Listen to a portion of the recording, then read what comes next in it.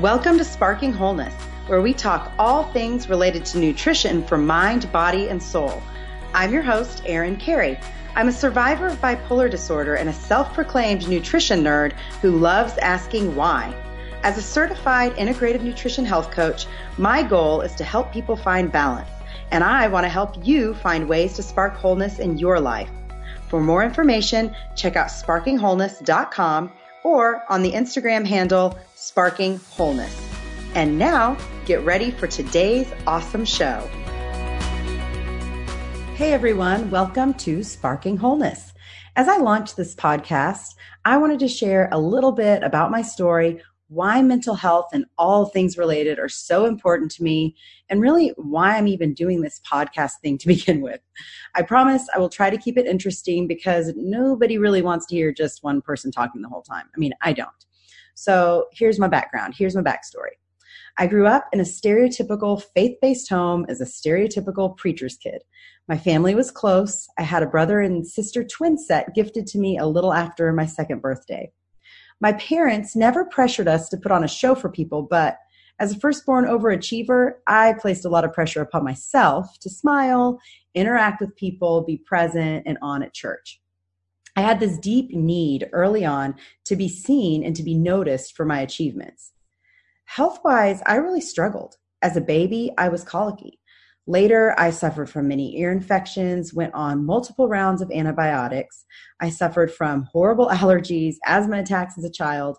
I received allergy shots and frequently was on steroids. Now, I loved food. Give me a church potluck and I will show you how I can put away the sweets. I remember at one point eating so much cherry pie that I was sick all night long. This might not be super significant to mention yet, or it might not seem significant, but I promise I'm going to connect all this. Life was actually, pretty okay, pretty perfect until the year I was 9. This was the first time in my life when I would find myself angry with God, and it would cause me to mistrust him. It would cause me to mistrust everybody. I witnessed my grandpa, who we were all very close to. This is my mom's dad. He died on my front lawn due to anaphylactic shock. It was terrifying. I stood with my brother and sister at the window, watching the scene unfold in a strange, dissociated way.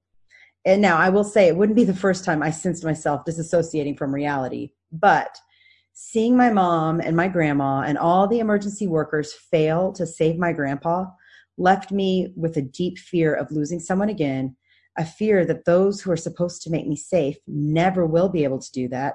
And that's a pretty heavy burden for a little girl. Now, I did experience PTSD symptoms. We didn't know what they were at the time. I didn't know what they were at the time. But this trauma really didn't hit me until 8th grade when I began dreaming of going to sleep and never waking up. So some of you might know depression is debilitating.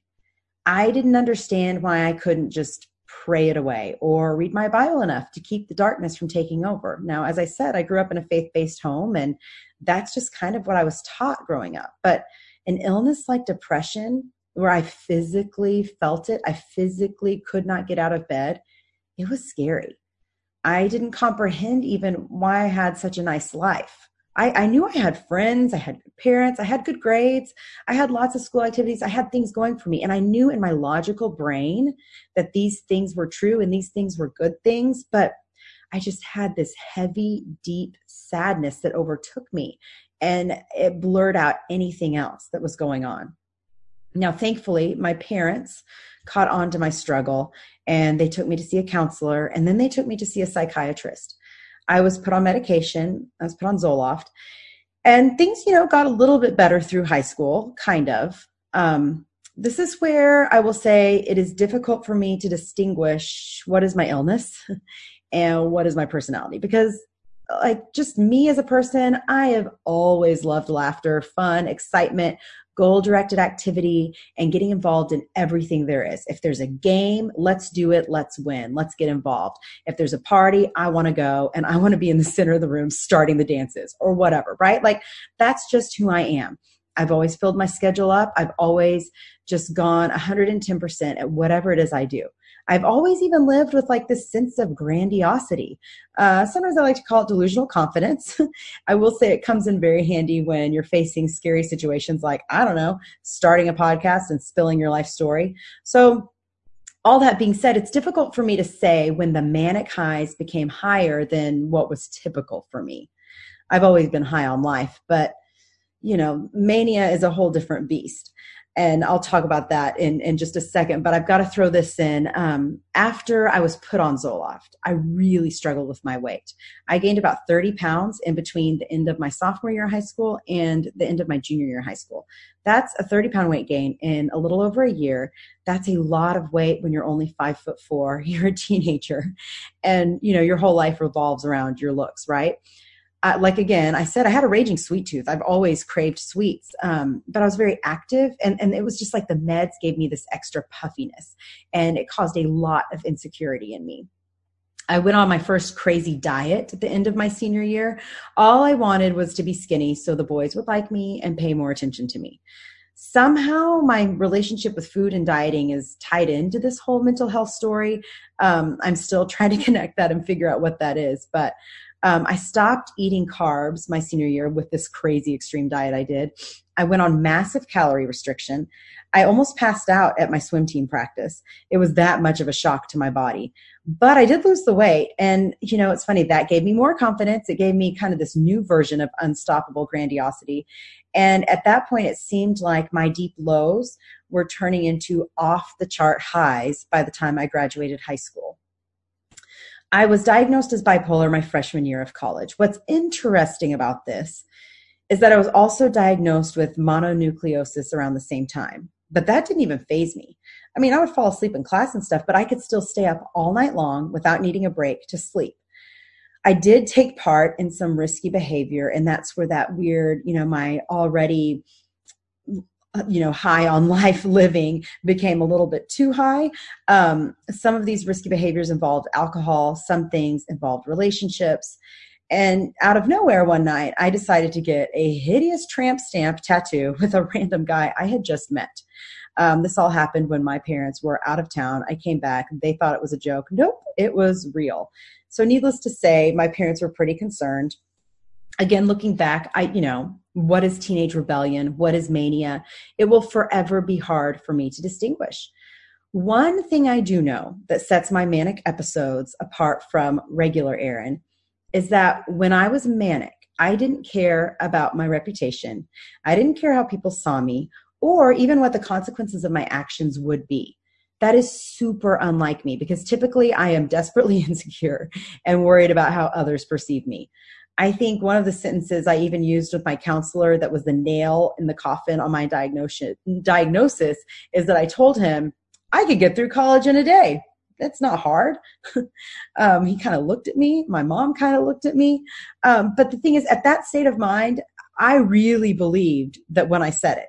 And I didn't understand why anyone would question me on that. Like, college, I'll finish college right now. Give me all the classes. It's not hard. So that was how mania manifested in me. Much of that year, post-diagnosis is a blur. The diagnosis, the numbing medication I was given left me hurt, left me angry. It left me on a really self-destructive path. There are some things that I have just kind of wiped from my mind. I don't want to remember. But there are a lot of things that, again, like I said, are confusing. There are a lot of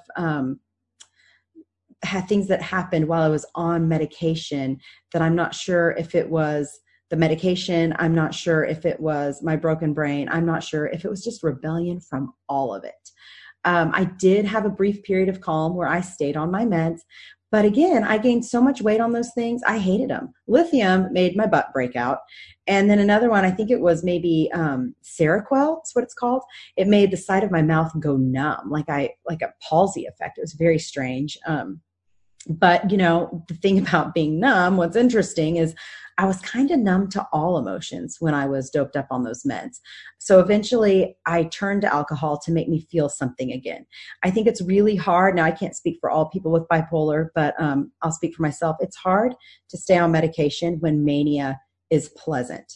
I think people who only suffer from depression, when they start feeling better, when they start feeling relief from the depression, it makes sense to stay on medication. But when you enjoy feeling even just hypomania, just a little bit of that, goal-directed activity and those great ideas and the racing thoughts, like who wants to numb that out, right? So drinking alcohol was a great way for me to experience feelings of any kind again.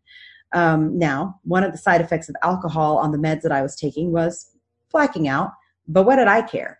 I was pretty angry at that point. I was angry at God for giving me a disease I couldn't control. Like I said before, I was an overachieving firstborn who set way too high of expectations as a preacher's kid. And I kind of put that role on myself, like, oh, I need to look good to everybody. So I did resent that life wasn't picture perfect. I resented that I struggled with something that carried a stigma. And I felt guilty for even being mad at God about it. It was just this vicious cycle. At that time, mental illness, this was probably, when I was diagnosed, it was 1999. 20 years ago.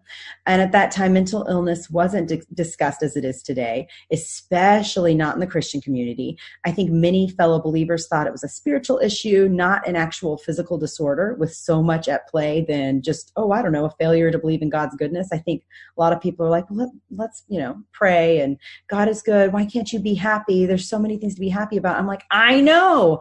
I didn't understand it myself. So in spite of all of this, my parents stood by me as supportive as they could be. My mom and I, we've always been close. She is the strongest prayer warrior I know. My dad didn't necessarily understand it. He's never suffered from those things, but there is a history of mental illness on my mom's side. She suffered from some pretty bad anxiety and depression herself after witnessing her father die. So she kind of got it.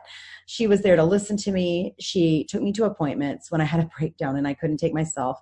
I can't even imagine what they were thinking at this point. Now, as a parent, looking back, I think about, as a child, it was scary for me to have a brain I couldn't trust. But as a parent, gosh, what kind of fear and anxiety did they face every day, not knowing what was going on with their daughter?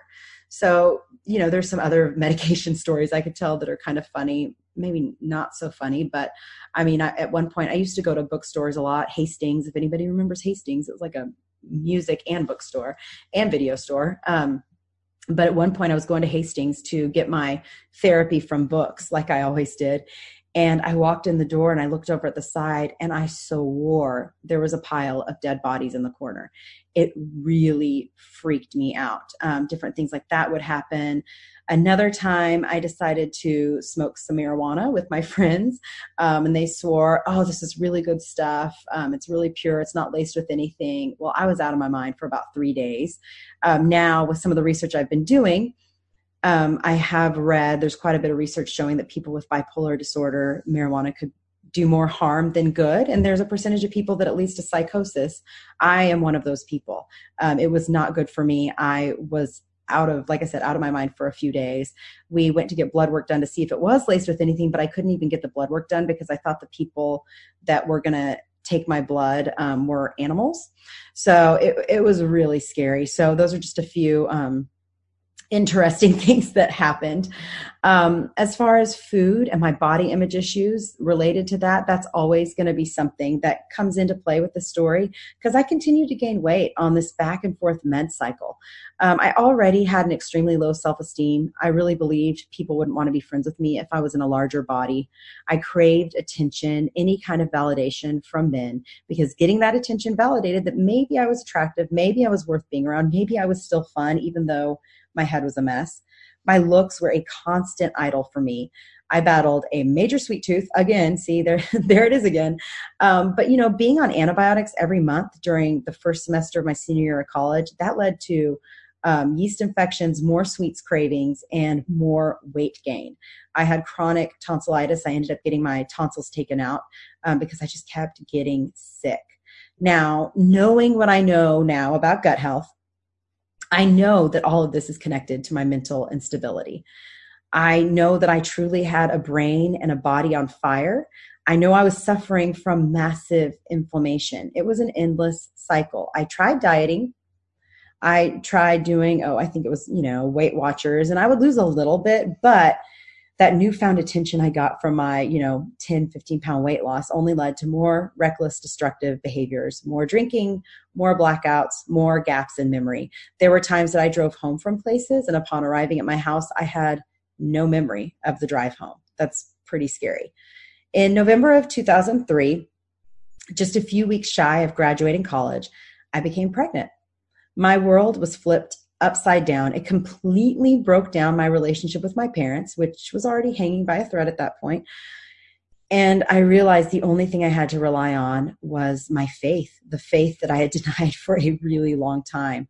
Now, at first, because of all the heavy medication I took for my illness, I was on Depakote at the time. That's a very risky med to be taking while pregnant. In fact, you're not supposed to be taking it while pregnant at all. I didn't know that my baby would be born healthy. There were people in my life who thought that taking care of that pregnancy and choosing abortion would be a safer and more logical option. I didn't have a relationship with the baby's father. I wasn't stable mentally. But that was just not the decision that I wanted to make for the life within me. So strangely enough, my time of pregnancy was a time when I was very stable mentally. I've heard stories now of how people with autoimmune illnesses can actually go into remission during pregnancy. And so I've often wondered if it was similar for me. Maybe it was a hormone thing. Maybe there's something about my hormones during pregnancy that's really good. But maybe it was just grace. Maybe it was just a gift to me. It was also the most instrumental time of spiritual growth. Now, let me say this. I know that there may be somebody listening. There are many people who have been burned by religion and organized religion and the representatives that make up religion. And that makes me really sad because I need to make something clear. I received nothing but grace and support during this surprise pregnancy. Whether people said anything or not, or gossiped or whispered about me or whatever, I didn't hear it. I received so many baby showers, so many gifts, and such an overflowing outpouring of love. It was an extremely healing time for me. Ultimately, I made the decision to raise my daughter.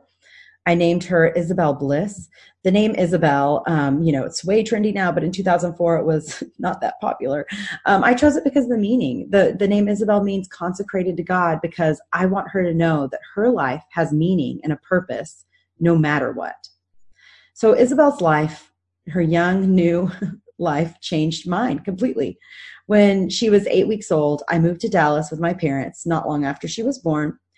I began teaching. At that point, somehow I had obtained a college degree.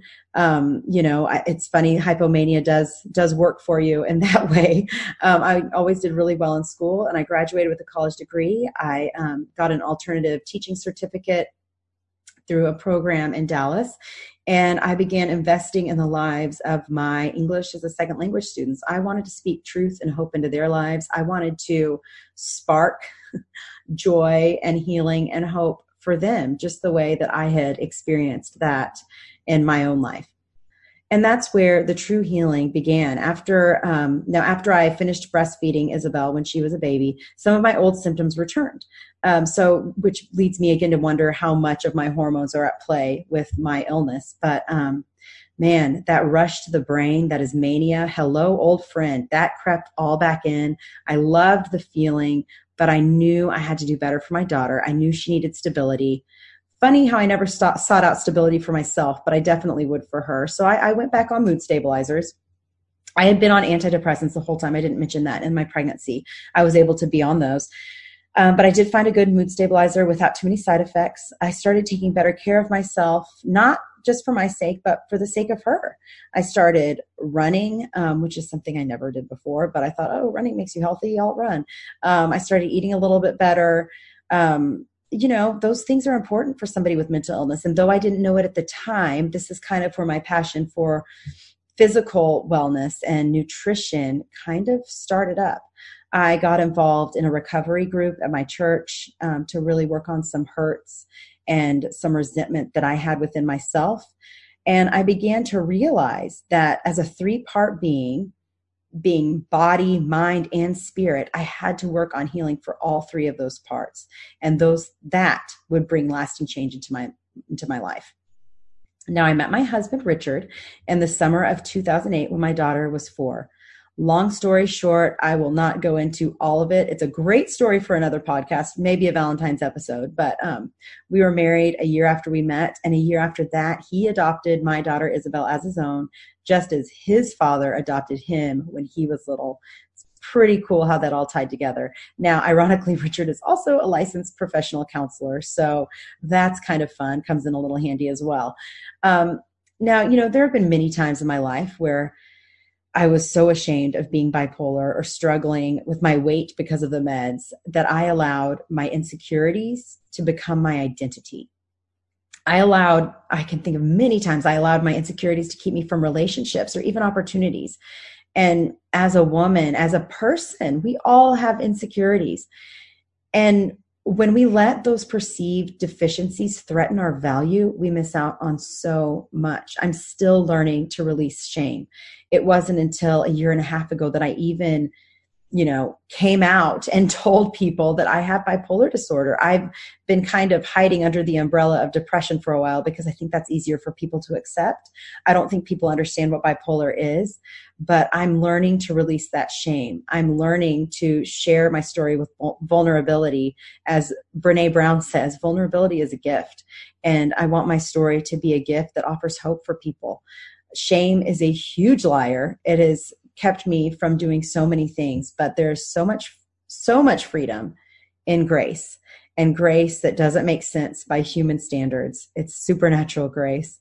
And, the last few years, as I've dived deeper into my story, somehow being brave enough to share it and even out myself with that label, I've seen how it can be useful to help other people.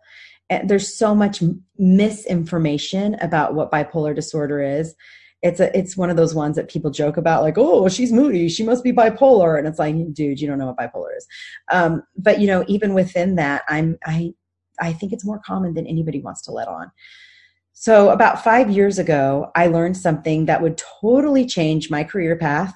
I learned about the gut-brain connection, one of my favorite topics. There is actually a nerve called the vagus nerve, not Vegas like Las Vegas, but it's spelled VAGUS. It connects our gut and brain. It helps our mood neurotransmitters get where they need to go, and they are actually produced in the gut. Serotonin is produced in the gut. New studies are suggesting, more and more studies coming out all the time, that by addressing our gut health, addressing inflammation caused by poor gut health, we can actually improve our mental health. So I began working for a successful wellness company that allowed me to leave teaching, which I loved, but I was going to be having my third baby and I wanted to have a little bit more freedom to work from home. And I've been able to do that through that company.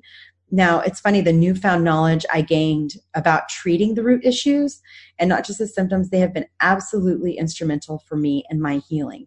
I've mentioned I struggled with body image. I struggled with my weight. I have all these physical struggles, but it wasn't actually until I started treating the root and dealing with my gut health and dealing with nutrient deficiencies that I even saw myself go to a weight that is healthy for me. Is it the weight that I think I need to be at in my, messed up body image state of mind?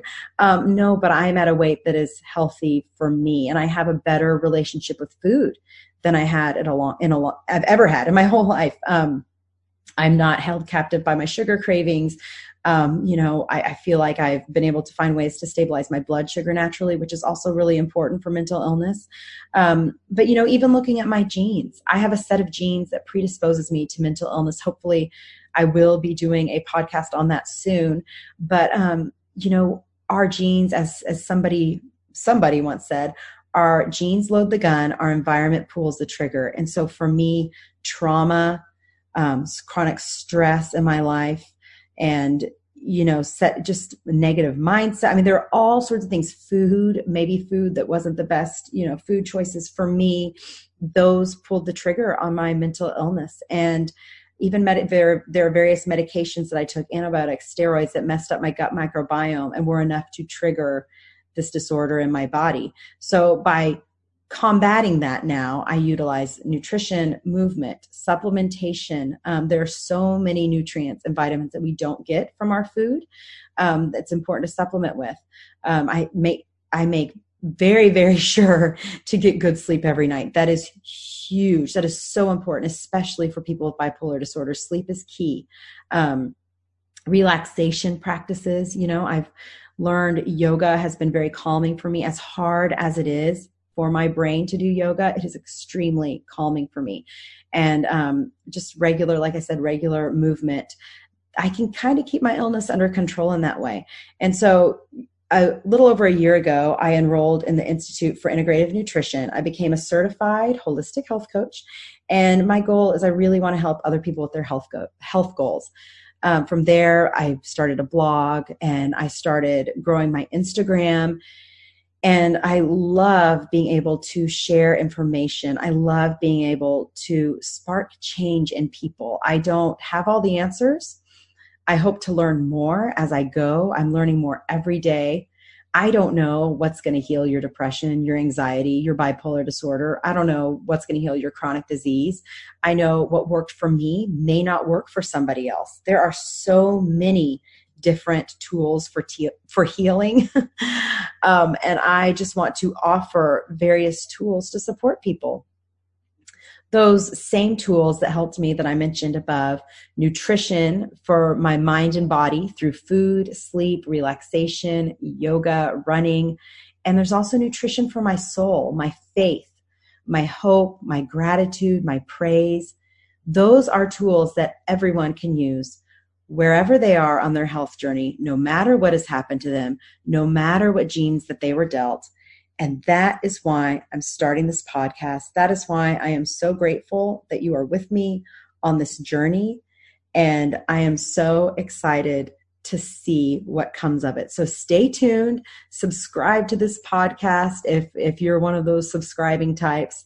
Follow me along on this journey. I have some awesome guests lined up already for this first season, and I can't wait to see what happens. And I really hope that I can spark wholeness in you and the way that I have learned to find healing for myself.